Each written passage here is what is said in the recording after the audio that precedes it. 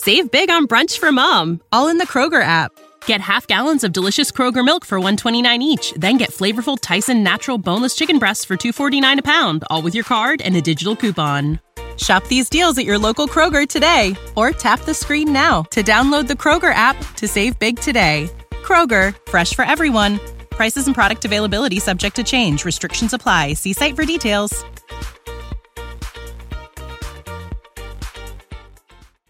The Starlight Lounge presents An Evening with the Progressive Box. Adios, old friend. Yeah, I've got no secrets and no regrets. Well, a lot of regrets, but the point is I've got nothing to hide. Kind of like the way Progressive shows you their competitors' rates. You gotta put it all out there, baby. Excuse me, miss. Does this heart belong to you? Would you like it anyway? Progressive Casualty Insurance Company and Affiliates. Comparisons not available in all states or situations. Prices vary based on how you buy. Ah, the copperhead snake. It hisses before attacking. But that's not a copperhead. That's the Sullivan's RV freshwater tank overflowing into their black one, which is backing into their vent pipe, making for a very different kind of attack. One that arrives just in time for taco night. It's wild out there. When it gets too wild, Progressive has your RV covered. Quote today at Progressive.com. Progressive Casualty Insurance Company and Affiliates. What's a MuseCage? A MuseCage is a room decorated with any and everything that inspires you. When you're in your MuseCage, you are surrounded by musings that keep you focused and motivated. Oh, that's amazing!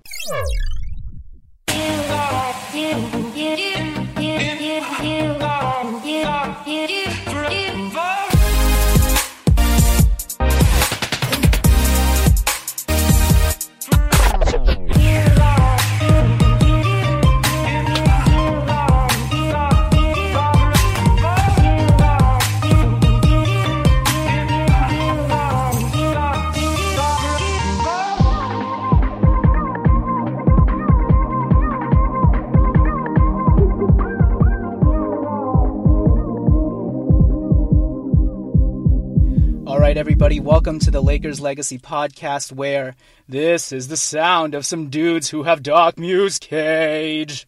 About the season finally ending and the Lakers just waiting to find out their lottery fate. So, when it comes to Lakers fans, pretty sure all our MuseCages will contain just about the same damn things from now till mid-May. And that's just a bunch of lottery balls, all up in that MuseCage of ours. Just bouncing around that cage. Alan, how you doing? And I guess for you personally, what are some of your MuseCages? Some of my MuseCages. Oh, man. I would say... This is like getting kind of deep, actually. I don't know, like, I've been pursuing a lot of different things and trying to find my way just in life in general. And there have been some people who've been telling me, like, you just need to find something stable and go with it. And who cares if you even are passionate about it or not. And I think those are some of the people I've kind of, like, put in my MuseCage. Been like, you know, I'm going to prove you wrong, and it would really fuel me, and I can say at this point that I'm definitely doing what I want to do despite some of those people even inadvertently discouraging me. Nice. For me, some of the things that are in my MuseCage, because they're, you know, Kobe and his little Mamba, there are different ways of interpreting this. One, you have a dark MuseCage that motivates you, and then there's also just musings, right? Like a MuseCage. Some of the things in my personal MuseCage is obviously doing this ridiculous podcast and trying every day to find a way to make it better and more entertaining and enlightening for everyone. And then obviously writing is its own MuseCage. Recently I got into photography. That's its own MuseCage. And then I don't know if this is a MuseCage, but I think just developing strong relationships with people socially. So that's one of my MuseCages. I think that definitely is. Yeah, for sure. I like how we just went super weird and wacky, and then it just got all of a sudden it's like really so serious. Deep. I'm like, I don't know how to make this funny, actually. Yeah, and we'll get to more of that MuseCage stuff by Kobe in just a second. As usual, please follow us on Twitter, at Lakers Legacy Pod. Please also rate and review us on iTunes, because the more you rate and review us, that's how many basketball MuseCages all of our young core will develop and hone this summer. MuseCage! Speaking of rating and reviews, we've got birthday boy Luke Walton here to read tonight's review. By the way, happy 37th birthday, Luke. He had his birthday this past weekend. And yeah, take it away. Thanks, Jonathan. I appreciate that big time. Can't believe I'm 37 years old. All right, here we go. #1 lit Lakers pod for true fans from Fat Cat Party Hat. Like those rhymes. Here we go. Great podcast, guys. Also, Trolls is the most lit kids movie in years. I watch it about 3 times a day with my 2-year-old. I can relate to that. As you all know, I had baby Landon this past summer, and, she's not 2 yet, but she loved them Trolls. All right, anyway, Branch and Poppy make a great team.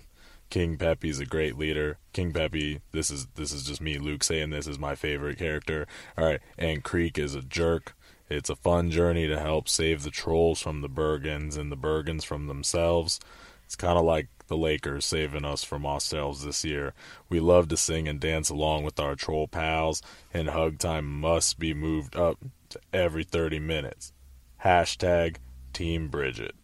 All right, thank you, Luke. That pretty much had nothing to do with the Lakers, but if I had to ask you, how does your daughter Langdon like Trolls?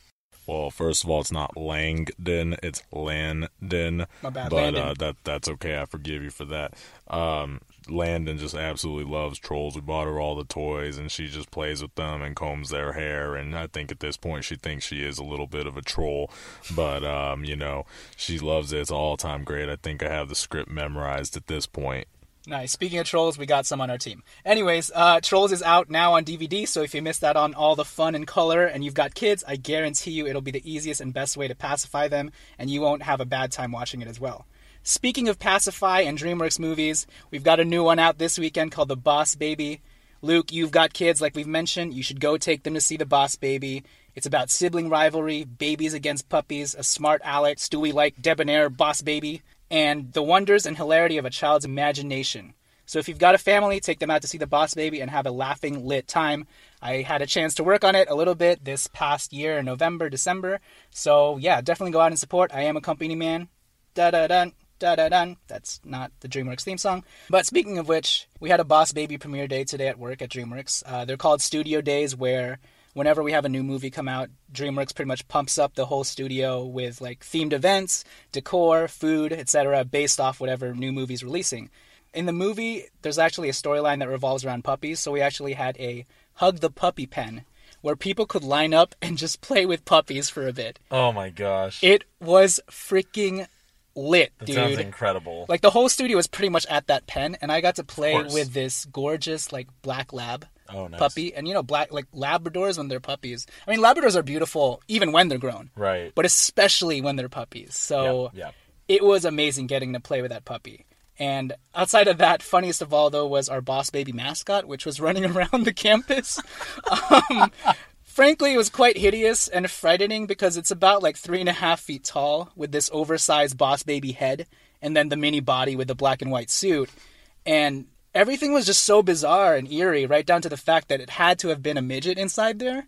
Because you can't use a child, but I'm pretty sure like it was like a 3.5 foot midget in there. So that was fun. That sounds like a heck of a Friday with low blood pressure and everything. Because when you like pet animals, dogs, cats, whatever, it actually is scientifically proven that it lowers your blood pressure. Oh, I'm sure. Yeah. And then when you have a little midget baby coming at you with a big head, it brings it back up. So there you go. Anyways, yes, go watch The Boss Baby. With that said, this is a Lakers podcast. And we're going to get to a bunch of Lakers news. Today's episode is going to be revolving mainly around mailbag questions that you guys provided us with, so that should be fun. A lot of it has a lot to do with Markelle Fultz, the draft, would we trade our pick, Paul George, yada yada, so that should be fun. But before we get to that, we're going to cover a bit of Lakers news first. And, we started with it. We might as well expound upon it. Alan, what did you think about Kobe's new venture, MuseCage? Welcome to Canvas City, which he debuted on ESPN last weekend. So I was at a boozy brunch on Sunday morning while this was on, and I saw it on the TVs, and I feel like this one wasn't promoted as much as Kobe's first kind of like Wile E. Coyote Looney Tunes type short film that he did, so I didn't even know it was on, unfortunately. So I saw it on the TV while I was having some mimosas with some friends, and I was like, what is this sock puppet on the screen with Kobe going on? And later I had to watch it on YouTube, and it's obviously very unique, and you can tell that the appeal is all about the kids. Yep. And I really enjoyed it, honestly. It brought me back to, like, my childhood of watching Sesame Street and the Muppets and like things like that. And you know, the message that Kobe's trying to convey here is a pretty dark one. You know, that you can use like all these negative things in your life to motivate you. Right. Now, how do you tell that to kids effectively? Well, a sock puppet, as Kobe said, is a very disarming tactic. And, you know, that's why I used it. So I thought that was very smart. And I loved the music. Okay, John Williams composed the music for this thing. And it was extremely effective. So I thought that was great. And I know there are some haters out there on social media for... I honestly didn't pay any attention to them because I don't even want to think of it. Like, I really enjoyed it. I liked it.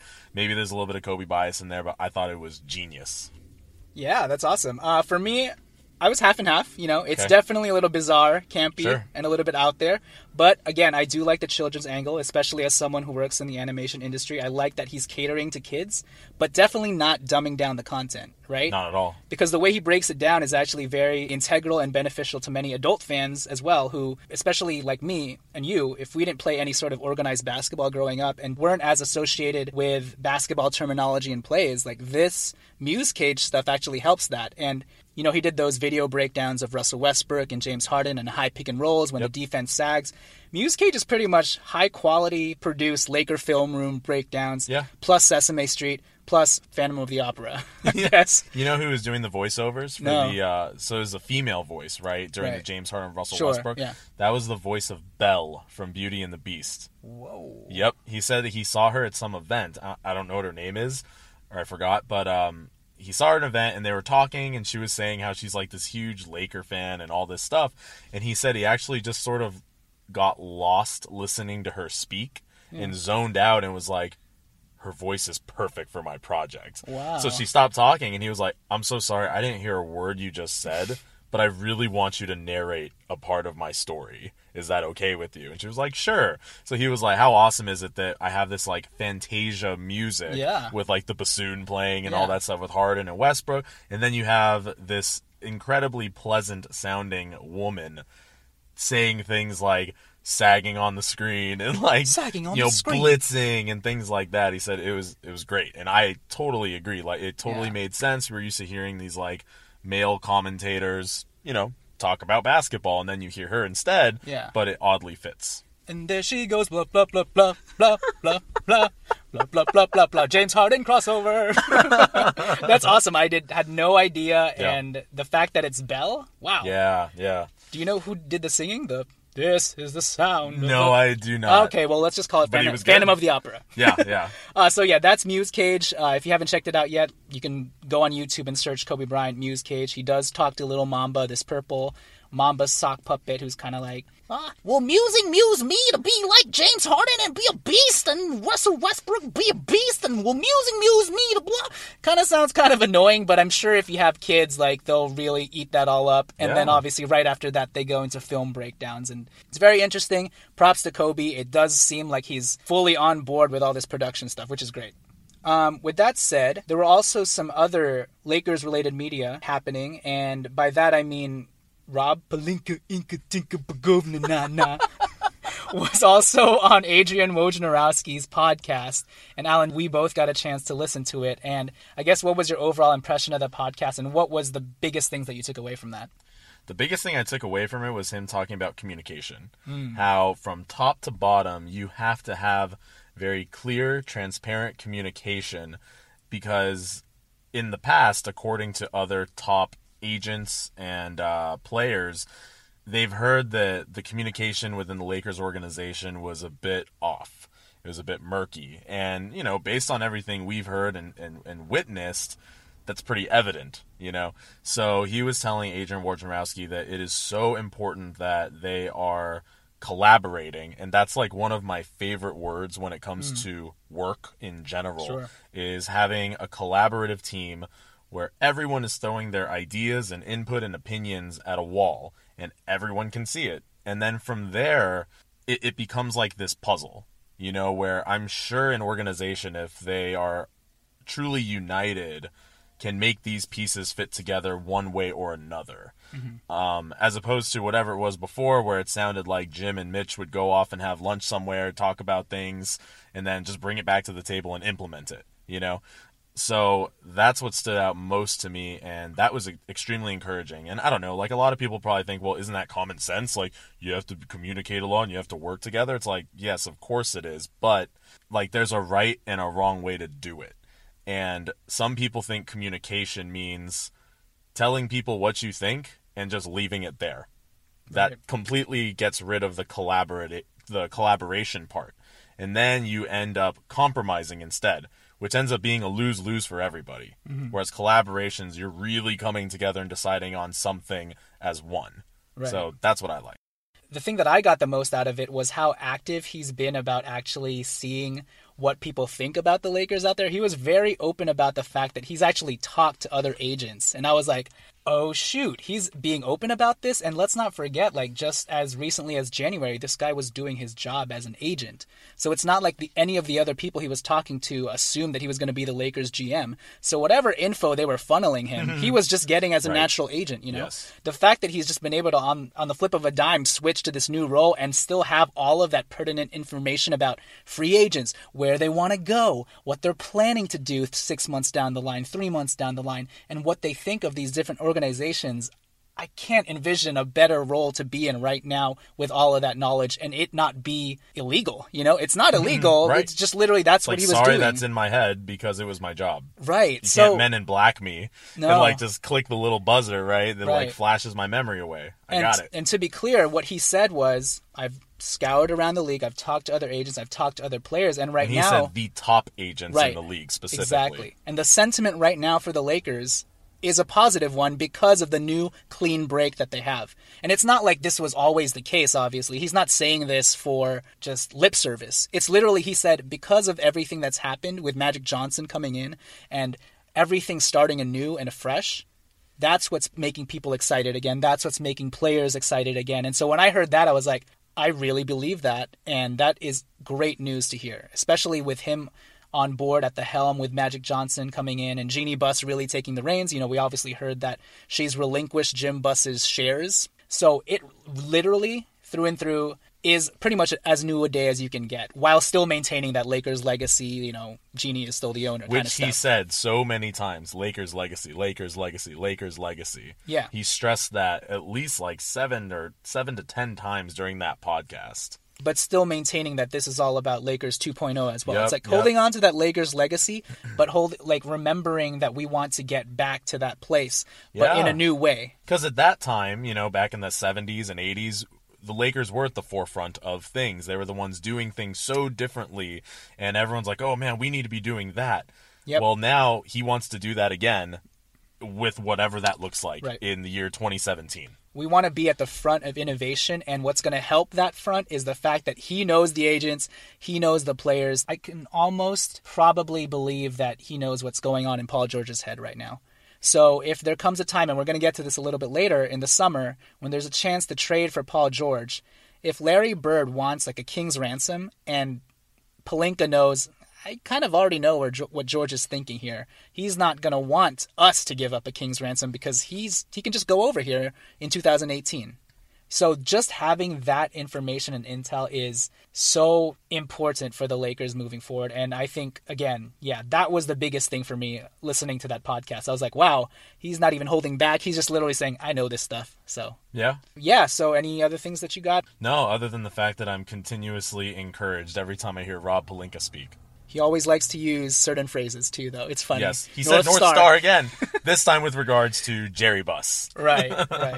Actually, Kobe even said North Star in an interview that I heard him with regards to MuseCage. He talked to Sage Steele for a good, 20 minutes, and he used the phrase North Star. Yeah, I mean, I guess that just shows you how close those guys are. Exactly. With that said, I think that's pretty much all the news. You know, the Lakers, unfortunately, the last week, Brandon Ingram has been dealing with knee tendonitis.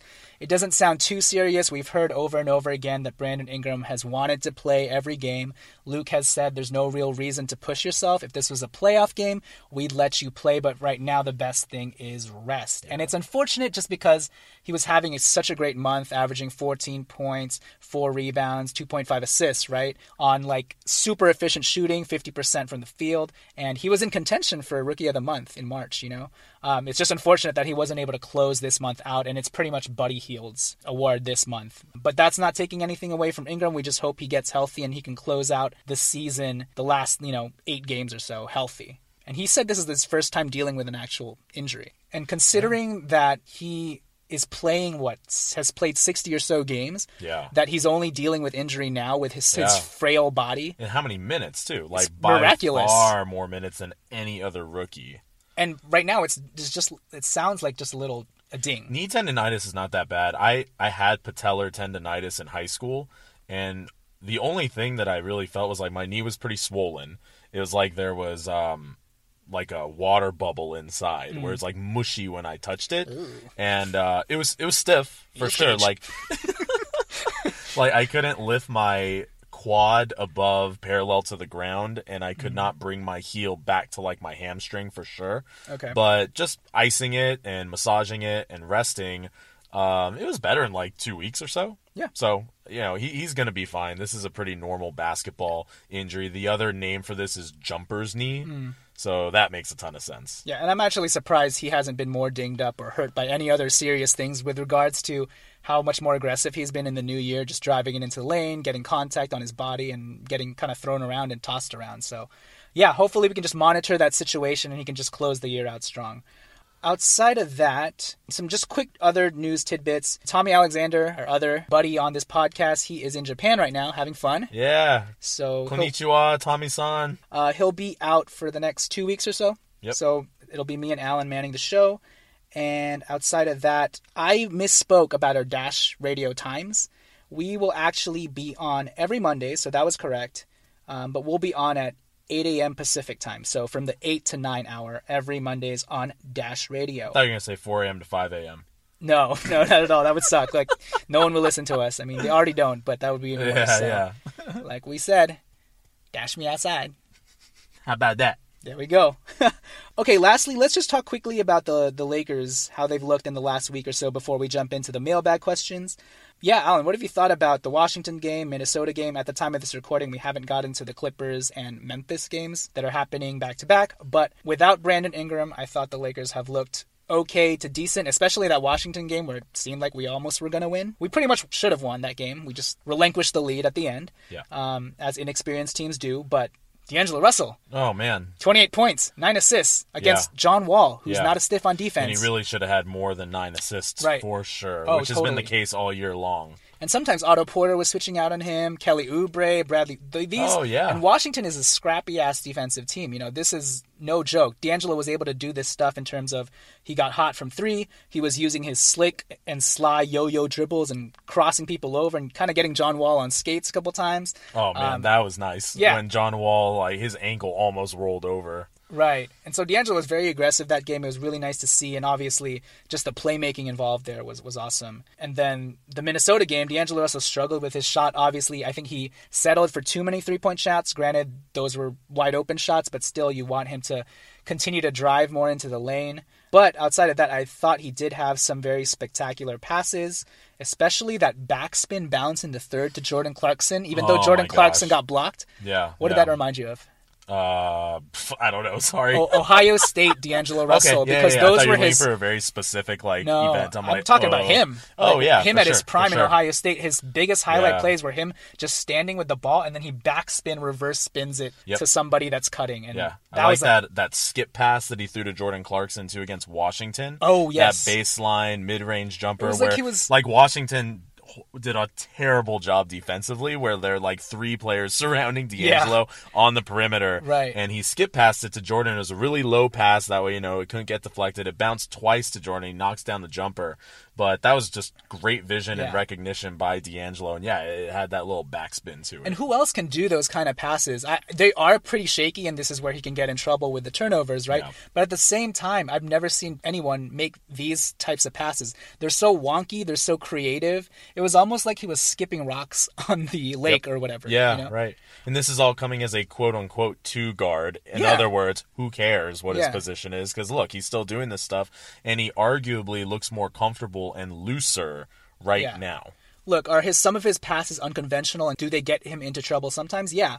But at the same time, I think that unconventionality helps him. Yeah. Because he finds creative creases and spaces to get the ball to guys that defenses don't expect, you know? It's just learning to cut down on when to not do that, when it is very obvious. So. Yeah, I feel like when he does have those turnovers that are just blatantly terrible, again, it's like he has the idea in his mind, and he just literally is blocking out the defender because he sees it happening, like, beforehand. Right. And I'm sure the second he throws, he's like, oh, crap.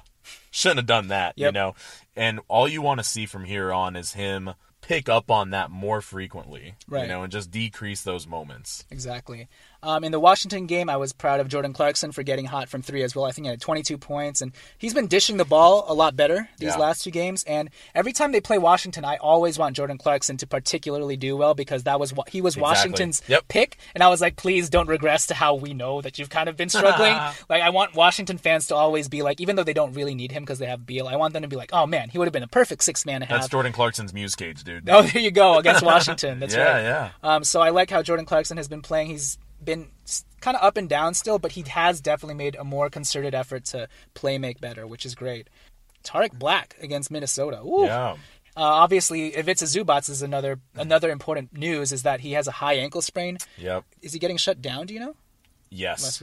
Officially, as of today, they said they're just going to shut him down the rest of the year because it'll probably take more than 2 weeks or so to heal anyway. So. Right.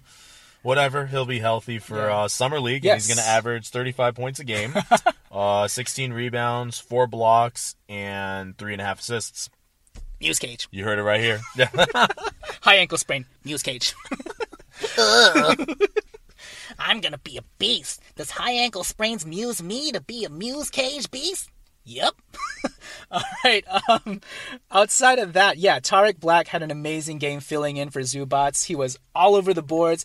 He was jamming it on people. He had that obvious great not pick and roll, but that great lob. That lob pass where he had to like cock his arm back. Woo, boy. And D'Angelo Russell, what a pass, right? Oh, he placed it exactly where it needed to be. Tarik was very, very impressive, and I don't have a problem watching him play like this to end the season at all. That's fine. He's got a lot to play for right now. Exactly. Pretty much his contract next year because his contract is non-guaranteed, so hopefully he makes an easy decision for the Lakers. But I also really liked D'Angelo Russell. Also had a nice bounce pass to Thomas Robinson, who's another guy who's been stepping up. Thomas Robinson just running the fast break and jamming it down, so it should be nice to get him some minutes because, man, whenever he gets out there, just 110% effort and energy all the time. So, and he's already said, I will do anything to come back as a free agent next year, you know. So that kind of commitment to the Lakers and desire is what you want to see to end this season as we, you know, sometimes the games are unwatchable, so just to have that sort of effort from certain guys is always a positive. So no, I mean, they've been much more watchable, and clearly our problem has been like the inexperience of closing games, as well as just poor defensive efforts, like Ricky Rubio getting his career high. It's like, God, like everyone on the Timberwolves just has the Lakers number. Right. And so, I would just... I mean, defensively, I would love it if we could short things up. They still make a ton of just inexcusable mistakes on defense. I mean, as great as Thomas Robinson has been, Luke even complimented him greatly after that Minnesota game, saying he was the one guy really communicating and talking on defense. There were a couple times where Ricky Rubio was out there on a pick and roll, or a pick and pop rather, and it's like Thomas Robinson doesn't even have his arms up. You know what I mean? Like, there's no hand in his face. It's the fourth quarter. The guys hit all these threes. Like, you got to play defense, man. I saw Luke yell at him during that game. So, it's just those mental lapses. You want to see less and less of those these next couple weeks. Yeah, and I think Luke has complimented the team, I think especially against Portland, right, for their better defensive effort. Minnesota, not the case, unfortunately. But I do want to make a point that a bunch of people were kind of coming out and saying, oh, Rubio, career high 32 points. D'Angelo Russell, what the heck are you doing? I would like to point out that in the first half, it was Jordan Clarkson who was mainly on Ricky Rubio. Yeah. In the second half, when D'Angelo switched onto him, I think Ricky only had 6 points or something like that. Oh, yeah, he cooled off big time. So, it wasn't all D'Angelo Russell's fault, if at all. So, just wanted to point that out. The Lakers are now 21-54, still barely clinging on to that second spot. Devin Booker and the Phoenix Suns, hopefully they stop shutting him down for no reason because that guy does not need any rest, and they keep playing him out.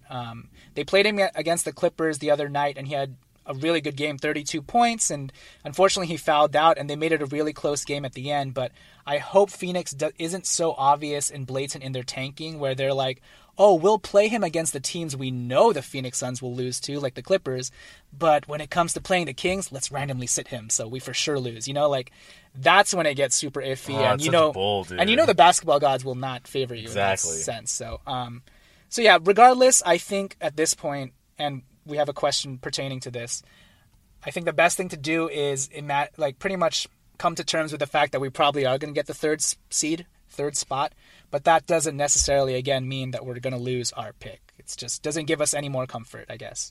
The lottery drawing this year is going to happen during the either Western Conference Finals or the Eastern Conference Finals, but I know the for sure date is May 16th, so that is the lottery drawing party. I don't know who's going to go to the party this year because John Black is no longer working for the Lakers.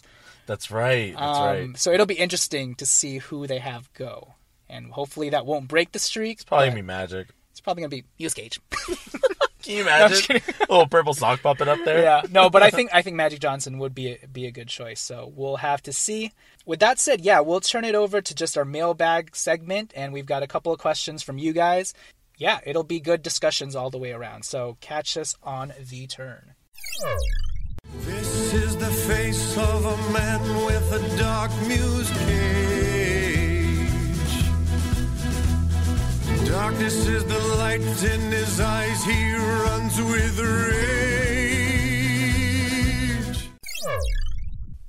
Okay, mailbag, telegraph pass segment time. Thank you for all of those who submitted their questions. I'm pretty much using all of the submissions that we got because there weren't a lot, but that's totally fine. The first question comes from @TylerAbbott, @TylerAbbott91. What coping strategies do you recommend for the lottery?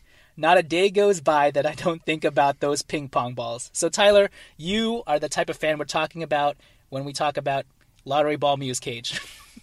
So Alan, what are some of your coping strategies and how are you handling the rest of this season and going into May 16th, Lottery D-Day?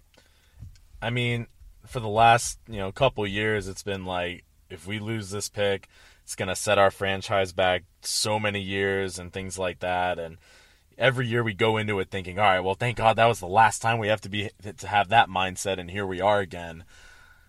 I guess at this point, I'm trying to convince myself that we are going to lose the pick. Like, if it happens, then I'm going to be absolutely thrilled. But otherwise, I'm just going to think like we're not going to get it. And at least we have a late first-round pick, which for us have been really great over the last few years. So I guess that's it. It's just me playing like mind tricks on myself. That being said, when the day comes, if we actually lose it, my heart is going to sink down into my stomach, and I'm going to be extremely upset, and I'm probably going to be in a funk for a few hours. Right. But at least it's like my expectations going in are already so low, I can sort of come to accept that now. Right. And one concrete coping strategy that you can use is listening to our last podcast episode with Sean Darenthal from @Ode to Odin podcast, because we did a full deep dive into the late first round, early second round. And if we lose that top 3 pick, obviously we regain our second round pick. So that means we get the number 28 and number 32 pick. So like Alan said, we've done a great job drafting in that range. And Jesse Buss is still part of the scouting staff that drafted Larry Nance Jr., Ivica Zubats, Jordan Clarkson, so he'll still be right on board and might even have a more influential voice on who to pick. So definitely check out our last podcast for that. Yeah, for me, it's like coping with the fact that we are going to be the number 3. There's no use complaining about whether we slip to number 3 at this point, because Phoenix has just done a far better job than us tanking, because they literally don't have anyone playing outside of Devin Booker. They're trotting out Derrick Jones Jr., who's a D-League dunker, in their starting lineup, Yeah. And it's totally fine because those are the young guys that they have. They've shut down Eric Bledsoe, and I guess that could be a blatant tank move, because there's a difference between us shutting down Mozgov and Dang and them shutting down Eric Bledsoe. I mean, there is a huge difference. We're better without those guys, right. Yeah, you could point to that, but also outside of that, the factors simply are Phoenix has a much more difficult schedule to end this season. Pretty much their only win could possibly be against the Kings, who are actually playing well, and that game happens at the very end of the season, and you'd imagine if that's the last game for them, they might just literally throw in the towel at that point, right? For us, we have the Kings coming up as well, and then outside of that, one more bout with Minnesota. And then we play Golden State that last game, and that last game, Golden State might just sit everybody in preparation for the playoffs.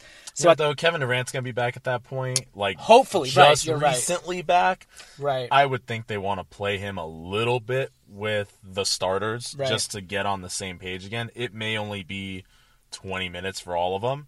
So let's just hope that those 20 minutes are very productive for the Warriors. Sure. And you hope that, Luke Walton calls Steve Kerr up a little bit and says, hey, man, do me a solid and play your guys just for 20 minutes to make sure that our guys get beat a little bit. So, and I think it's in Golden State. It's good experience for our players to go against the Warriors at full strength, too. Right. But even with that said, the Lakers are separated by one win. I do think that they're either at least going to tie Phoenix or relinquish that number 2 spot. And if they tie Phoenix, apparently the odds split between the two teams. So they will each get a 51% chance at staying within the top 3, I believe. So not all is lost. And if they do stay at the number 3, the way that I'm coping with it is just saying they are going to be the 3rd worst team, but the point percentage difference between 3 and 2 is very minimal. It's 9% difference. Yeah. And at that point, looking at the history of the top 3, number 3 is actually due. Right. Last year, it stayed at number 3 because everything held to place. The year before that, it jumped out. The Knicks had it, and it went to 4. So it hasn't won in the last 2-3 years, True. So if we're at the number 3 spot, I wouldn't be surprised if it got number 1, or if it stayed at number 3, which is totally fine, right?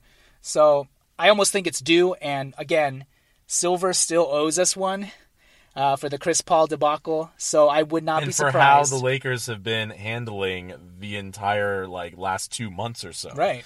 It's been extremely professional. It hasn't tainted the Lakers' image whatsoever with all the drama that's been happening. So Adam Silver's got to throw us a bone for that.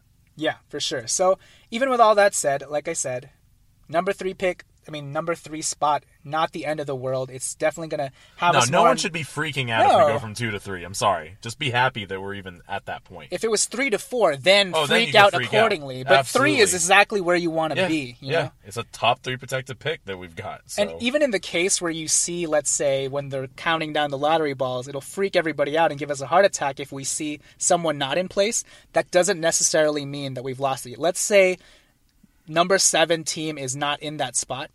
That could mean we still won the lottery, but number 7 jumps in and bumps out 2 or 1 and 2, So there are all these different scenarios. We just have to let it play out. And at this point, there's no use in worrying or getting mad at the Lakers for winning a game or 2 at this point. So, so that's how we'll cope with it.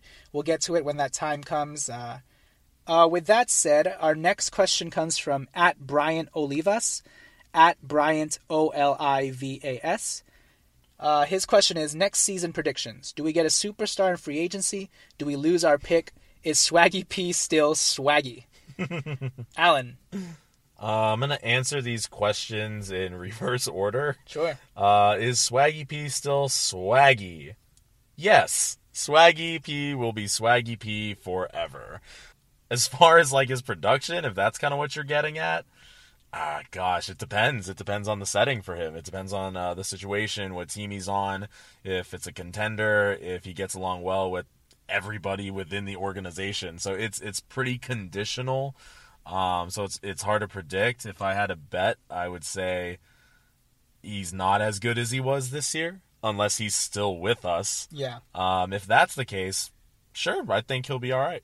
I think, the interesting part about this question is, will another team, if he opts out, I think another team has to ask themselves this. Is Swaggy P still swaggy if we sign him, If he's not in LA anymore. Like you said, maybe if it's the Cavaliers it works, or someone like... Yeah, if it's a contender. Yeah, if it's a contender. But if he opts out, and he's already said he's still unsure about it, maybe his best option really is to just stay with the Lakers because he is LA. He's loved it here. He's shown that he can play within a system, especially in an open, free space system that Luke provides him with. Yeah, he loses out on maybe, $3 or $4 million by not opting out, but that's also not assured to him if he opts out. So, yeah, I honestly don't know. Right now, I'd say he might opt out, but again, even he's unsure at this point. So, will Swaggy P still stay swaggy? like Alan said, if it's a contender, he might, but if it's with the Lakers, it also depends on whether we keep our pick and what free agents we sign. At this point, I guess, are you hoping that he opts out, or are you hoping that he opts in? Man, I don't have like a strong opinion on that, to be completely honest. That's fine. If he opted in, I'd be like, all right, cool. Like, we know what we're getting. If he opts out, I'd be like, oh, wow. Like, he might be gone. Right. And, he was our best shooter this year. He did help the offense flow. But depending on what we get in free agency, he may become expendable and redundant. So, we'll just have to see. With regards to do we lose our pick, like we said, that's totally up in the air right now. Gonna say no.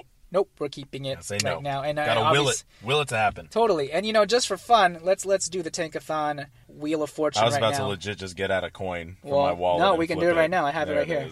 Here's our first Sim Lottery Tankathon. This is always fun. Ooh, Lakers, number 2 again for the third straight year. Who's number 1? The New York Knicks. That's stupid. I actually wouldn't be surprised, though. I mean, silver will probably help that dysfunctional team out.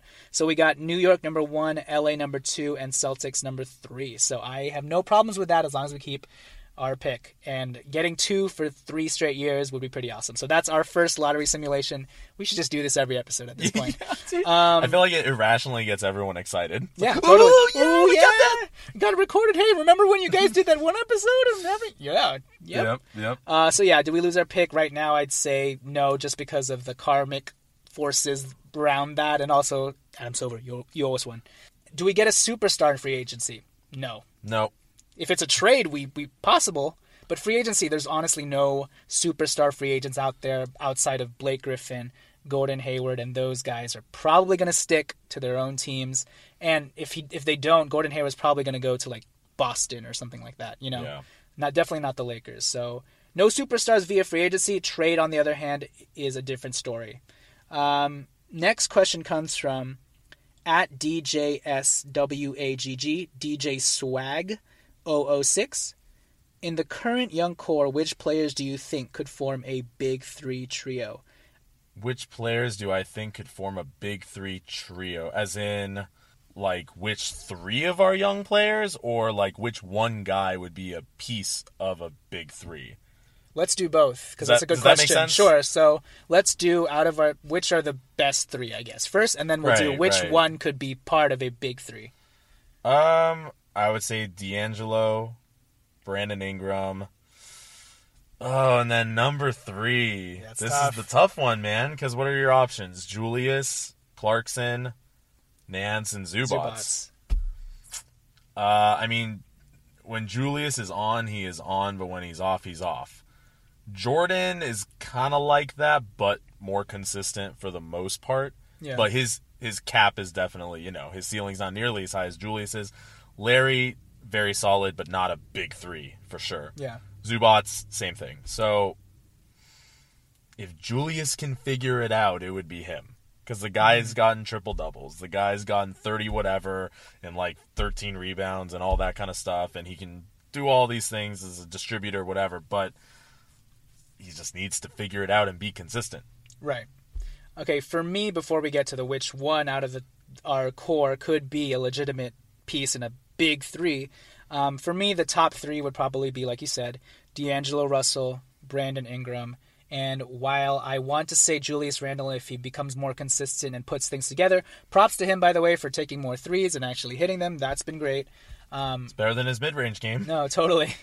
I think, and not to get on this like overhyped Zubats bandwagon, but just in terms of the way that we've seen him progress so quickly within a year, if he can just do that, and obviously I understand that he could, instead of being a Marc Gasol type, he might just end up being like a better version of Mozgov, which is a situational type center. I totally could see that happening, but if he also does reach even 75% of that Marc Gasol level, that's a big 3 type player. Obviously, we might have to play a little bit differently, but that's still a big 3 type of player. So for me, I think I'd go D'Angelo Russell, Brandon Ingram, and Zubats. Obviously, if we keep our top 3 pick, then that changes entirely. But right now, out of our core, I've just seen more progression from Zubats and a faster progression. And honestly, I think this is the slowest he's going to be.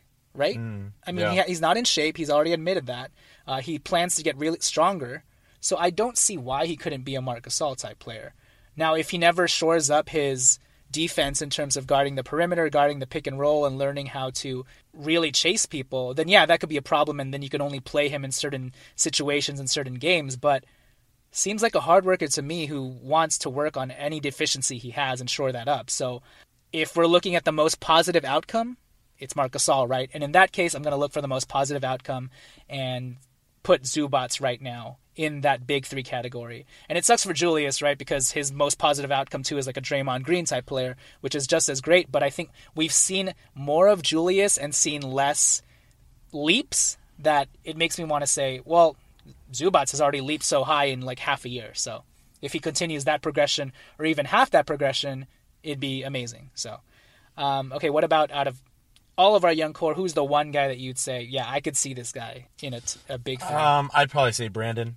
Yeah. Probably Brandon, just because he's got those skills, you know. He looks like he's mature beyond his years with regards to his fundamentals, his handles, his ability to get his own shot. And I could see him being a guy that could take over a game late single-handedly, kind of the way Kawhi Leonard has been doing now, so many years into the league. We've seen over the last few weeks Brandon get that like 16 to 19-foot jumper, right, where he kind of shakes the defense just a little bit. It's nothing like flashy or crazy, but he's got handles and he's got that length, and he's better from the mid-range than the three-point right now. And obviously he's very fast, he can get to the basket, so I'd say Brandon. Yeah, I actually would say Brandon as well, but there's a range of outcomes here that I'm totally fine with, and he'd still be in that top three. He might be the number 1, number 2, or number 3, right? But still be part of that big three because, right. Lamar Odom was part of a big three, even though he was the third player. For sure. And so I could see Brandon Ingram either becoming like a Kawhi Leonard type or a Lamar Odom type. And either way, he's contributing to like winning basketball because he can play. We presume that he could eventually play both sides really well and consistently, right? Because of his length, because of his shooting, which we hope will eventually shore itself up. And, just with better defensive IQ and fundamentals, and then combining and aligning that with his body just naturally growing and him getting stronger, et cetera, I definitely could see him as a big three type player that will contribute to winning basketball. Hopefully, I want to see him be able to take over like Kawhi has, and it might take as long as it's taken Kawhi, where he's gone from like 12 points to 16 points to 19 to now he's like, yeah, I can score 25 whenever. It might take that long, but yeah, I could definitely see that happening. And honestly, even if he's like, not to say that he's like Andre Kirilenko, but if he could be that type of big three type player that can affect the game on both ends, yeah, he could totally fill that role. And also, that's not to say that I don't see D'Angelo Russell being able to be a big three type player. It's just, if I had to choose between Brandon Ingram and D'Angelo Russell, which is what we're doing in this scenario, I think I slightly lean towards Ingram because of that defensive potential, right? Yep. So yeah, that'll end that question. Our next question actually comes from an email, and it's from Chris Tiller. He asks, which players in the young core do you feel are expendable if the right offer comes along? Alan, who do you think is the most expendable or feel are expendable? Emotionally, I would be the least sad and disappointed if Julius were traded. Even though I included him in our big three, I think he's the one guy where I'd be like, okay, like that makes sense. Right. If we traded Larry Nance, whose ceiling is lower, I'd be really bummed. Yeah. Because he mostly does the right thing, and he's like too hard on himself in a relatively constructive way. Whereas like when Randall, who is hard on himself, it's like destructive. Yeah. It's kind of mopey. Zubats, and I don't think it's irrational that I would be very upset if Zubats were traded, because we still don't really know what his upside is. Like, the sky seems to be the limit. Whereas Randall, again, we're starting to see, Clarkson, I just don't think a crazy trade would come our way for him, since he is under a real contract now, Right. So that just wouldn't happen. So, yeah, I'd say Randall. So I think, and obviously some of these guys can be packaged together. I think at this point all the players are expendable, maybe outside of Brandon Ingram and then D'Angelo Russell. Right. Yeah, so I guess I just picked like the one that I think has the greatest chance of being traded. Right. For me, if the right offer comes along, I would first And obviously, we bring up Julius Randle's name not because he sucks, but he's the guy who has actual value that we would realistically be able to get something back for. You know, it's not like Julius Randle sucks, so we're just going to trade him for anything. It's like, no, well, if you look at Larry Nance, he's limited. No, you don't trade a guy just to get anything unless he's an absolute detriment to your team. Right, so it's kind of like, who's the best asset that you can trade and are willing to give up? You're pretty much looking at the top assets are Brandon Ingram, D'Angelo Russell, and Julius Randle is always going to be third on that list, right? And then it's Clarkson from there. Clarkson, has filled a role as a sixth man, and if you have him just in that role, then you just keep him there. But you're not looking for him to become a superstar. Right, but with Randle, you can honestly, sad as it is to say, he is a replaceable kind of player at that power forward spot, right? Because he doesn't provide the shooting, and right now his defense is still inconsistent. There are times when he's in there, like mentally he's locked, but there are also those times where he just like leaves his man or isn't able to contain pounding down there, essentially. And then obviously the frantic play that he provides in the lane when he gets trapped in the paint and just pump fakes, or turns the ball over, gets the ball stripped, etc., is not conducive to consistent basketball. I think right now Julius Randle is very much a matchup-dependent type player. Against the right teams, man, he's going to blow up for like 32, like 10 and 8, like Houston. But against most other teams, it's going to be a wild roller coaster kind of ride. Credit to him that he's always going to be a really good rebounder, and he's probably always going to get like 3 or 5 assists. It's just, is he also going to get 4 turnovers with that, Or is he going to stop pick and roll action by just jabbing or stopping the motion? That's the biggest thing with Julius. Obviously, that 3-point shot is helping him on these pick and pops. Like, if he can make that consistent, that would be amazing, because then he'd be able to actually use that. Use that as a weapon. People will come out, and then he'll use his quick first step, and then he'll be able to do the Julius Randle stuff that he likes to do. But right now, because of there are going to be teams that see that potential and say, yeah, he is a mini Draymond Green type player. I'm willing to bank on that. So if you could take Julius Randle, package him with someone like Jordan Clarkson, and I don't know, maybe you can throw in like our late first round pick, then maybe you could get something valuable for that, So yeah, in terms of being expendable, everybody's expendable, but expendable in the sense that we might also get something of value back. I think it would be Julius Randle. I would hate, like you said, to give up on Larry Nance, because he just seems like that perfect prototypical championship winning type player, like a Horace Grant, glue guy. Brian Shaw off the bench, Robert Horry, like Rick he just Fox. Does the right things and won't hurt you in any big way, essentially. So yeah, it's like, and when those guys contributed to those championships, they were playing like 17 minutes a game, scoring 5 to 7 points. Right. You know what I mean? You're not asking them to put up crazy numbers, but it's all those other little things, and Larry Nance absolutely fits that mold. Yeah, and honestly, it would suck to lose Zubats, but in this stage, I don't even want to think about it, just because it would break his heart and everything like that. That would suck. But if it's to get Paul George or something like that, if you could tell me right now, and this is going to be our next question, if you could tell me we could get Paul George for Julius Randle, Jordan Clarkson, and Zubats, I would probably do it. Those guys should feel honored that totally. They could bring a guy like that. Like, oh man, like they view me as someone that can yield that. I must be pretty good. Exactly, and Zubats is probably like, I'll be back, in like 3 or 4 years or whatever. Hey guys, I just have high ankle sprain yesterday. I'm very sad, and now you talk about maybe trade me. I feel very depressed. I need to go hang out with Larry. I think big brother, he's like my daddy actually. He'd make me feel better. Don't worry, Zoo, we're not giving up on you yet. But again, I think Jordan Clarkson and Julius Randle on their own are not super attractive pieces on their own. You put them together, then you might actually be able to get something of value back. And I guess to end this discussion, the reason why I say Julius Randle is expendable is because in this day and age, in the NBA, when you're playing pace and space, motion offense, and we've seen it a little bit, and not to say that we want a Frank Kaminsky type player, but if you remember the way D'Angelo Russell played with a guy who could shoot like that at the 4 during the Rising Stars Challenge, oh my gosh, he was getting assist after assist. The floor was open up for him. The pick and pop makes him even more lethal. The fact that he's making passes and these guys are actually hitting, it's like makes D'Angelo Russell seem all of a sudden like one of the best point guards in the league, right? You almost forget that these days he's passing a freaking Corey Brewer open for threes, but it doesn't matter because Corey Brewer can't shoot, Yep. Julius Randle can't shoot, but he needs the ball in his hand to be effective. Jordan Clarkson is on and off again kind of player and needs the ball in his hand. you get D'Angelo Russell, more of these types of players who don't necessarily need the ball to be effective, but can shoot the lights out, and your whole offense changes, essentially. And you ask him to be more aggressive, and he can because there's more space for him to operate. We didn't even get to his dunk against Minnesota, by the way. I'm just bringing this up, but that was very impressive. And I feel like the more the floor opens up for him, the more you'll see those types of plays from D'Angelo. Like, he'll actually venture into the paint and actually try and be athletic and, showcase some of those flashy dunks of his. So those are the players we deem expendable, but obviously in this stage, there's nobody who's untouchable. So this goes into our next question by @HarveyMicah.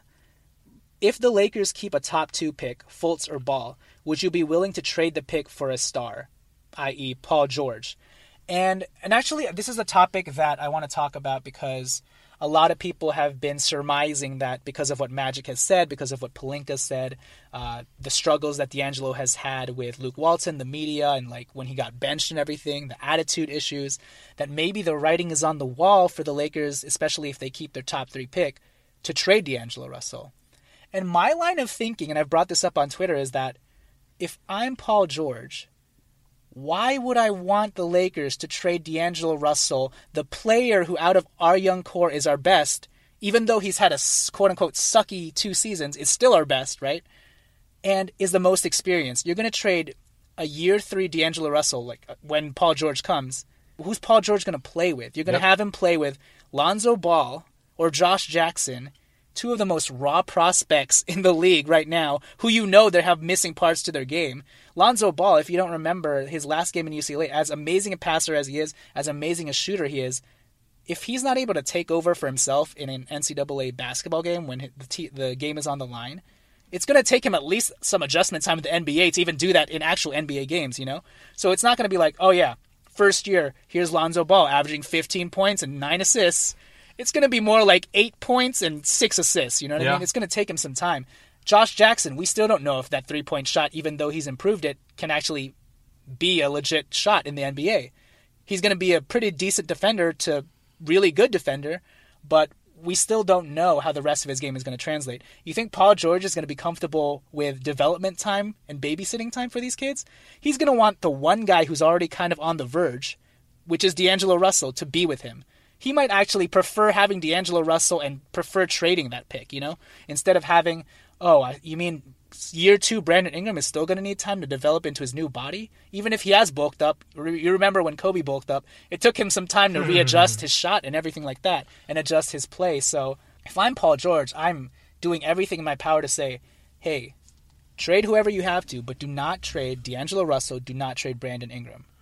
And so I don't buy that narrative because it just doesn't make sense that the writing's on the wall for D'Angelo Russell to be moved. Is the writing on the wall for one of our players or 2 or 3 of our players to be moved? Sure. But I would very highly doubt that it's Brandon Ingram or D'Angelo Russell. Now, when it comes to the top 3 pick, like I just mentioned, if we get number 2 and number 3 and those prospects are Lonzo Ball and Josh Jackson, I could foresee maybe just trading that pick.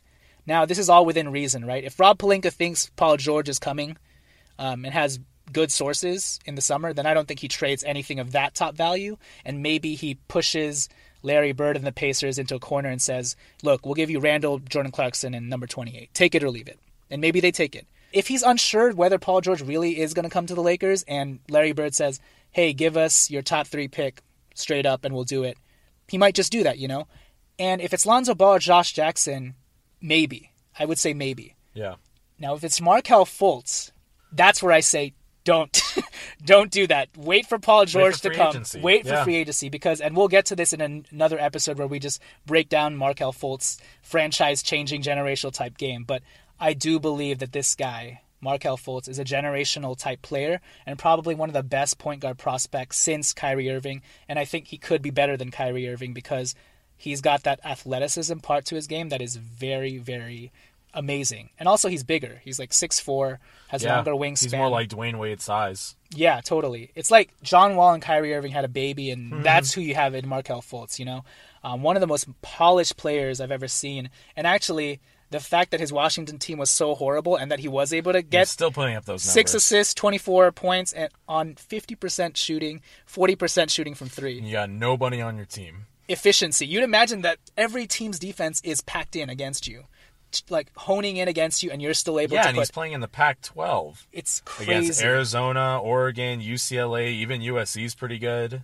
So in that scenario, if I'm Paul George, I'm like, no, you keep that pick. Yeah, and just wait for me. And I don't think it'll ever come to this, but this is where I'd kind of be like, okay, if it's between Markelle Fultz and D'Angelo Russell, yeah, I might have to trade D'Angelo Russell in that scenario. I don't think it'll come down to that, but if I had to choose, I'd be like, yeah, I mean, Markelle Fultz has everything that you'd want in a point guard. And some of the complaints that we're talking about with D'Angelo Russell, he's unathletic, slow, not problems with Markelle Fultz. And there's even some defensive potential to be had with him in terms of him being able to sky for blocks and stuff like that. So I turn it over to you and say, yeah, if the Lakers keep a top 2 pick or top 3 pick, would you be willing to trade that pick for a Paul George? Man, if it's Fultz or Ball, I agree with you on Fultz for sure. There's like nothing else I can add to that. If it's Lonzo Ball, I mean, yeah, he's raw at this point, and who knows how long it's going to take him to develop, but I'd be pretty hesitant to trade Lonzo Ball for Paul George straight up right now, kind of for the same reasons as Fultz. Mm-hmm. I would just want to wait it out and see if Paul George comes. I don't know. Like, I do believe Lonzo Ball is going to be a very, very great NBA player. It's kind of a matter of when. Right. It would be such a shame to trade the guy right now because you're just like jonesing for that star, and then you see Lonzo Ball doing his thing in Indiana, just balling out, you know? And it's like, shoot, man, we could have just waited. Like, that was hasty. That was kind of panicky. That's not really trusting, unfortunately, use this phrase, that's not like trusting your own process, right? So if it's between those two guys, I don't think I do it. Fultz is like a hard no. Ball is like a 75% no, 25% I'll consider. Now, what if they decide to keep that top 3 pick and then say, oh, but let's trade D'Angelo Russell for Paul George? Do you think that makes sense? Because like I just said, I don't think it makes sense, especially if I'm Paul George and I'm like, wait, D'Angelo Russell's actually on the verge. On the team. Yeah. Right. And if there's anyone that I want to pair myself with to get this rebuild process going, you at least want to have something already there instead of raw prospect, raw prospect, raw prospect. You know? Right. And at least in D'Angelo Russell, he's seen him play and sees potential there and says, oh, I can imagine year 3 D'Angelo Russell is going to be even better. I guess it depends on what you're yielding for D'Angelo Russell. It's going to be Paul George. Oh, sorry. Yeah, sorry. If it was for that. Yeah. You know, right. That swap, straight swap. Yeah, so yeah. In that scenario, no, it doesn't make sense. Now, like we said, if you can manage some sort of, and I don't think we can get, people were throwing out on Twitter that maybe we can get Paul George for Jordan Clarkson, number 28, and Larry Nance. And I was like, no, absolutely not. And even if we think about... Larry Bird is a decent GM, okay? Yeah, he's going to try and build the Pacers better first before he takes on a trade like that, maybe at the trade deadline, but even then it's like, if you've ever thought about any sort of superstar trade, they've always at least gotten one lottery pick, right? Even the terrible Kings trade that just happened, they got Buddy Hield, who was a lotto pick, he's going to win Rookie of the Month in March, and they're going to get the number 10 pick, which is still going to be a lottery pick from the Pelicans this year. Those are 2 lotto picks, right? What lotto picks are in the Jordan Clarkson, Larry Nance Jr. number 28 pick package? None. Right. So even then, I feel like you would at least have to add Julius Randle there. And at that point, I'd say, okay, fine. If we can get Paul George, fine. I just don't know if Larry Bird would still accept that. No. Obviously, leverage into play and all that. Maybe at the trade deadline, he would. If Paul George is like, yo, trade me now, get whatever you can, and that's it, then yeah, I could see that happening. Sure. But right now, they're not going to accept that during the draft. So, yeah, and obviously we have tons of time to talk about this. This is pretty much all we're going to be talking about in about 2 weeks when there's no Lakers games. I don't know if we should feel happy about that. Maybe. But yeah, we'll get more in depth into like lottery draft talk, trade possibilities. I do think that there might be some people on the move in this summer. I think so. Yeah, just to improve our team. And honestly, even to maybe get some of these albatross contracts off our books, I think Luau Deng could be serviceable if they're able to, move some pieces. Luau Deng might be the future bench 4 on our team, especially once a guy like Paul George comes. Then you need some ancillary veteran pieces already in place. But man, if we can get rid of Mozgov somehow, honestly, people might not want to hear this, but let's say we keep the top 3 pick. Do we really need a number 28 pick? can we possibly get a team to take on Mozgov's contract by attaching a first-round pick to it, You never know. There might be some desperate team that hasn't had, a lot of stabs at the draft that are like, hey, we have the cap space and we're not going to do anything the next few years. Sure, we'll take on Mozgov's contract.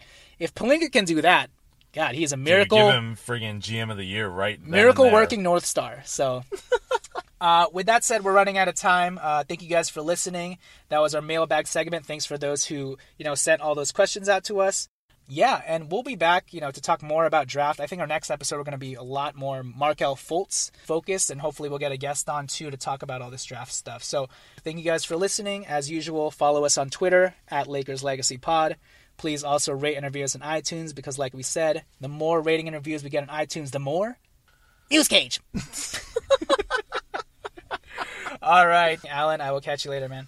Laters. Luke. All right, you guys have a good night, and sayonara, Tommy Alexander. That's goodbye in Japanese.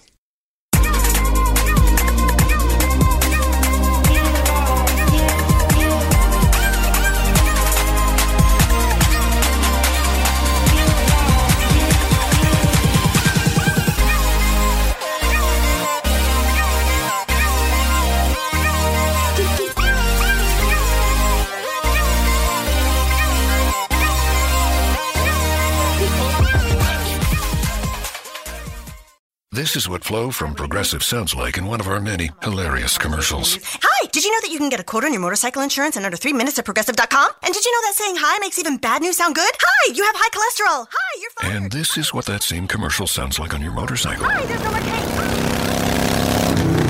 Yeah, even our commercials sound better on a bike. And with basic policy starting at $75 a year, Progressive helps keep you on yours. Quote today at Progressive.com. Progressive Casualty Insurance Company and Affiliates. Annual premium for basic liability policy not available in all states.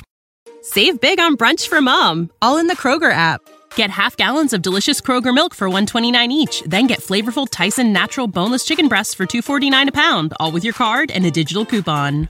Shop these deals at your local Kroger today, or tap the screen now to download the Kroger app to save big today. Kroger, fresh for everyone. Prices and product availability subject to change. Restrictions apply. See site for details.